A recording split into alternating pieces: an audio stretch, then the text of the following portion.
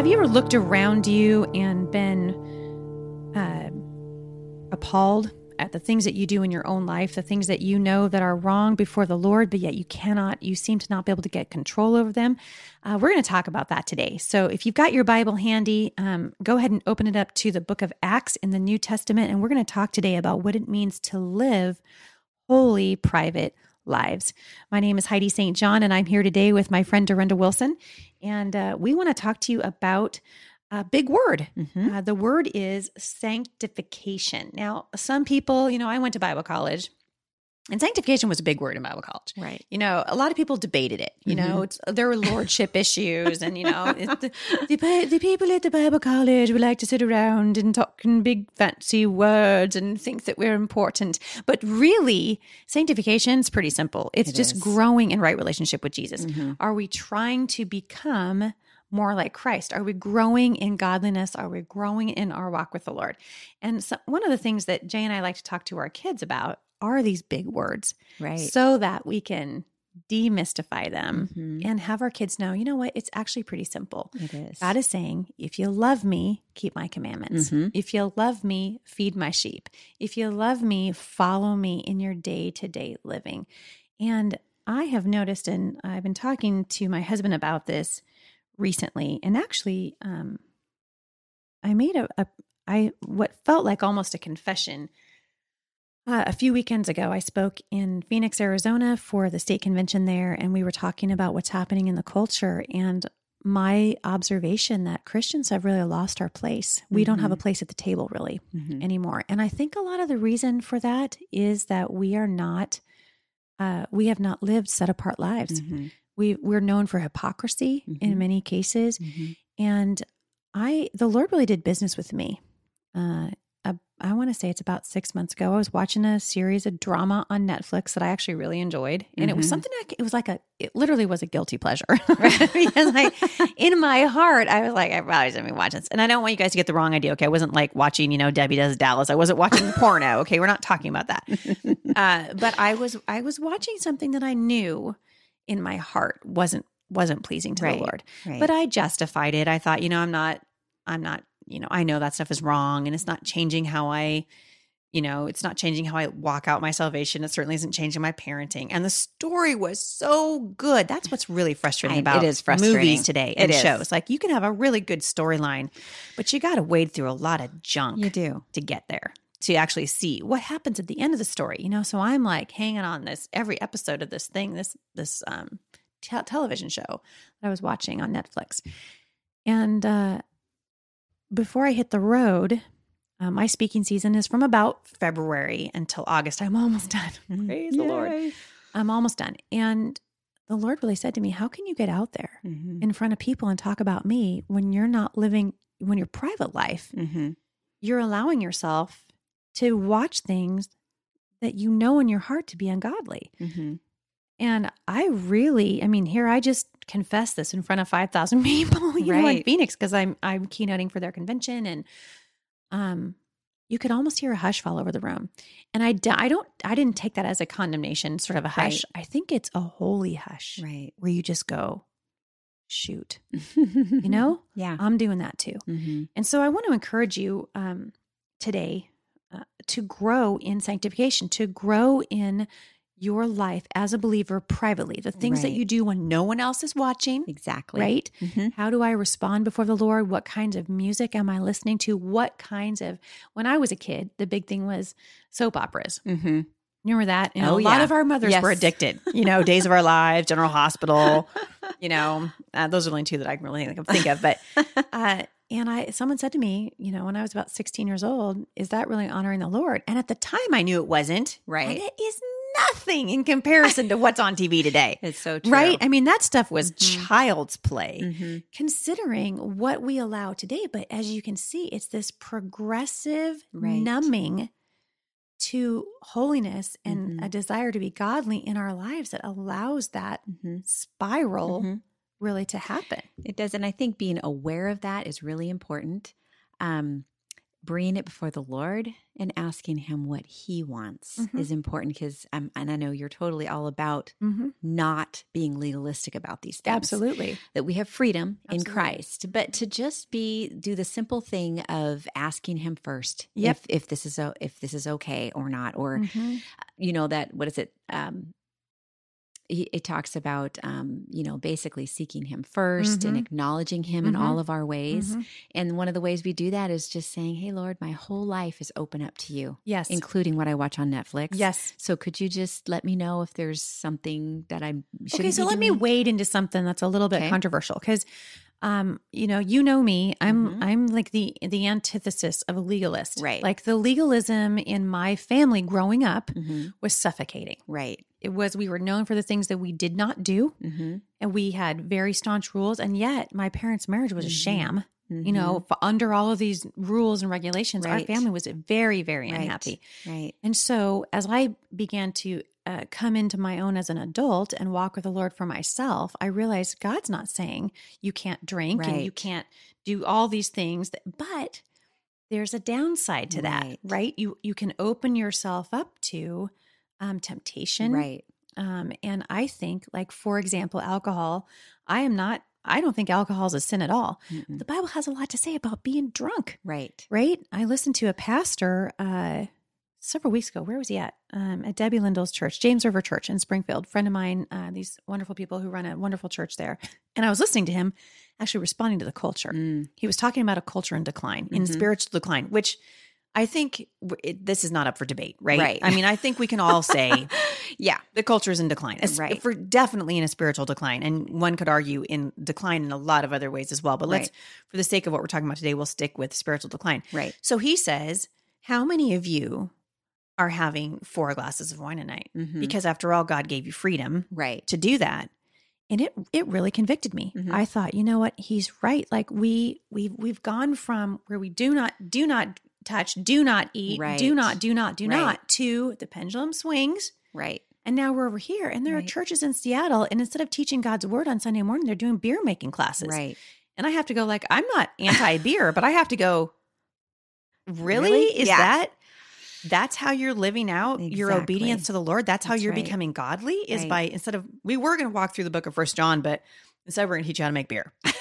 I just think that's an abuse of your freedom. It really is. It really is. My grandma has always said, she's 89 years old. She's always said moderation in everything. Yeah. And I think, obviously we love Jesus to no end. And that's, that's not being, we don't want to be moderate in that. Yes. But as far as our freedoms go, like you're talking about a glass of wine or a TV show or a movie or whatever, we really just need to be listening to the Holy Spirit. Yes. What is he telling us? And when he tells you stop, just stop. And that's what self-control is all about. It's not about, I'm going to have self-control to live out all these rules on this list here.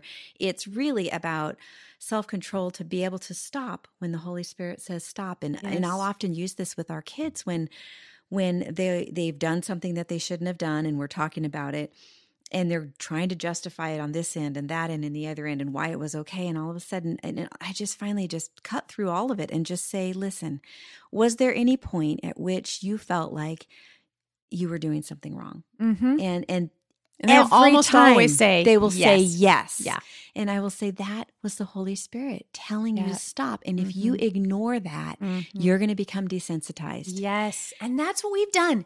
We've become desensitized as a culture. We're not listening to the Holy Spirit anymore. And I think we've seen this in generations past, right? The pendulum always swings. Absolutely. We were over on this side. There's the ditch of legalism.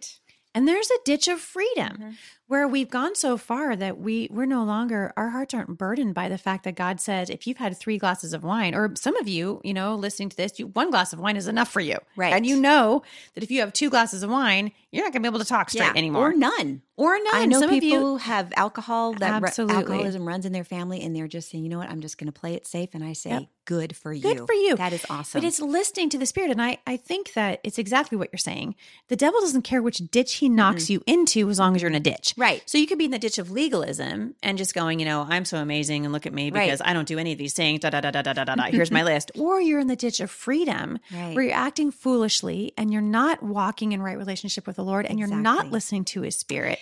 Yep. Both of them are Both foolishness. of them are foolishness. It's a ditch. I love this. I was reading about this one gentleman's definition of sanctification, and he said it's the same as growing in the Lord or spiritual maturity. God started the work of making us like Christ, and he's continuing it through the work of his Holy Spirit in our lives. This type of sanctification is to be pursued earnestly by every believer and is affected by the application of the word. Wow. Right. It's affected by whether or not we're in God's word. So are you in the word of God or are you not? And when you are, at least, and I know that you're going to agree with me on this. When I'm doing something wrong, I know it. Right. You know, I can hear the Lord just be like, Heidi, come on. Right. You know, this isn't my heart for you. This isn't what I have for you. And I think so often we become numb. It's like what we were talking about a couple of episodes ago, the issue of abortion in this country. Right. We've become numb to it. Right. And I actually think we can become hardened and desensitized to the voice of God. We can. And, we're talking about the whole issue of self-control and living these holy lives in our private lives. And the opposite of self-control is self-indulgence. And we can see all around us that our world and even much of the church is completely self-indulgent. Yes. And it's idolatry. And it is just worshiping what I want when I want it. And God says that's not good for you. We're using the freedom which Christ died to give us as an excuse to live a self-indulgent life. Exactly. What a tragedy. It is. What a tragedy in the church. And I think where we lose our place at the table of the culture. That's right. When we become hypocritical, right? So, I mean, honestly, marriages, I think of all the many, many pastors that Jay and I have known in ministry over the years whose marriages did not survive. And they don't just fall apart overnight. No. They really don't. You got a pastor up there. He's saying the right things. Everything looks right. It looks good. Hey, church is growing. And all of a sudden, one day, boom. Right. He's having an affair with the And secretary. everybody's shocked. And everyone's shocked. But the truth of the matter is this was an issue in his own private life of not listening to the Holy Spirit. That's right. And it's stuff like that makes Christians lose their position in the marketplace and lose their position in the culture. Exactly. And I know a lot of moms are listening, and we walk this out before our kids. We tell them this is what Christianity looks like. Am I screaming at my kids all the time? And I'm not saying I never have. Right. Because I have. But am I going back? And am I going back? Is it a pattern? Exactly. It's not. The question is not, do you sin? Or the rule? Yes. Is this a pattern in my life? Is this what I'm always doing? Or do I occasionally lose my temper? Do I occasionally whatever it is? And sometimes you get on a roll and you start to get into a habit, and you have to break that habit. You know, and God, by His Holy Spirit, can help us with that. And that's all about self-control. It is, and self-control and yielding to the Spirit. So I guess I want to give our listeners a chance today to just be still before the Lord and do what David did. David said, search me, try me and see if there's anything in me that needs to be changed. Is there something I need to confess before the Lord? Is there something I need to confess to somebody else?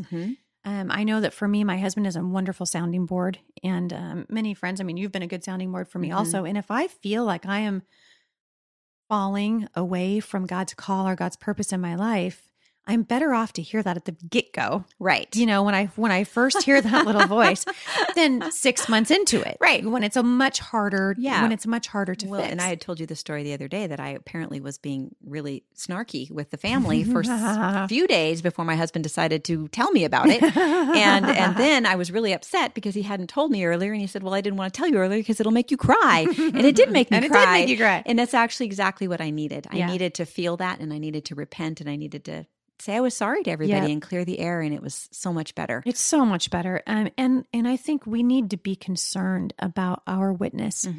Are we different from the world? Do we look different? Are we living lives that are set apart? And it starts at home. It does. It starts in the privacy of our own homes, in the privacy of our bedrooms where no one else can see us and no one else can hear us. That's right. What are we doing in our private walk with the Lord? And how can we expect to be effective for the gospel? Right. If we can't live a life that's holy and set apart for the Lord. He died so that we could be free. And let's not use that freedom to abuse the name of Christ. That's right. And just being faithful in those little things every day, I think, is what makes us shine before others. Because if you're walking that out at home in your everyday life, when you go out, it's going to be natural for you to just keep living that out. And people are going to see that and go, whoa, you know, why is that person so different? Yeah. How could they be patient with that jerky person over there? Yeah. Why did they respond so well? And they're going to ask questions, and we can have ready a reason for the hope that we have. It is the hope. It's the power of God. I want to leave you today with Philippians 3, verses 12 to 14. I love the honesty of Paul. You know, Paul is just known for his brutal honesty. And he's likening his walk with the Lord to a runner in a race. And he says, I don't mean to say that I've already achieved these things or that I have already reached perfection. So I love that. He's like, look, I get it, right? I'm struggling too. Absolutely. But here's where he nails it. But I press on to possess that perfection for which Christ Jesus first possessed me. No, dear brothers and sisters, I have not achieved it, but I focus on this one thing. Forgetting the past and looking forward to what lies ahead, I press on to reach the end of the race and receive the heavenly prize for which God, through Christ Jesus, is calling us. So Paul had a pretty healthy dissatisfaction with himself, even though he was a mature Christian, right? He would neither focus on his past failure, but would allow himself to become discouraged after he did fall. He kept pressing on. Right. And I think that's what we were talking about a couple of days ago, this idea that we need to press on anyway. So press on toward the goal that God has called you heavenward in Christ Jesus, Busy Moms. We'll see you back here next time. For more encouragement, visit me online at thebusymom.com.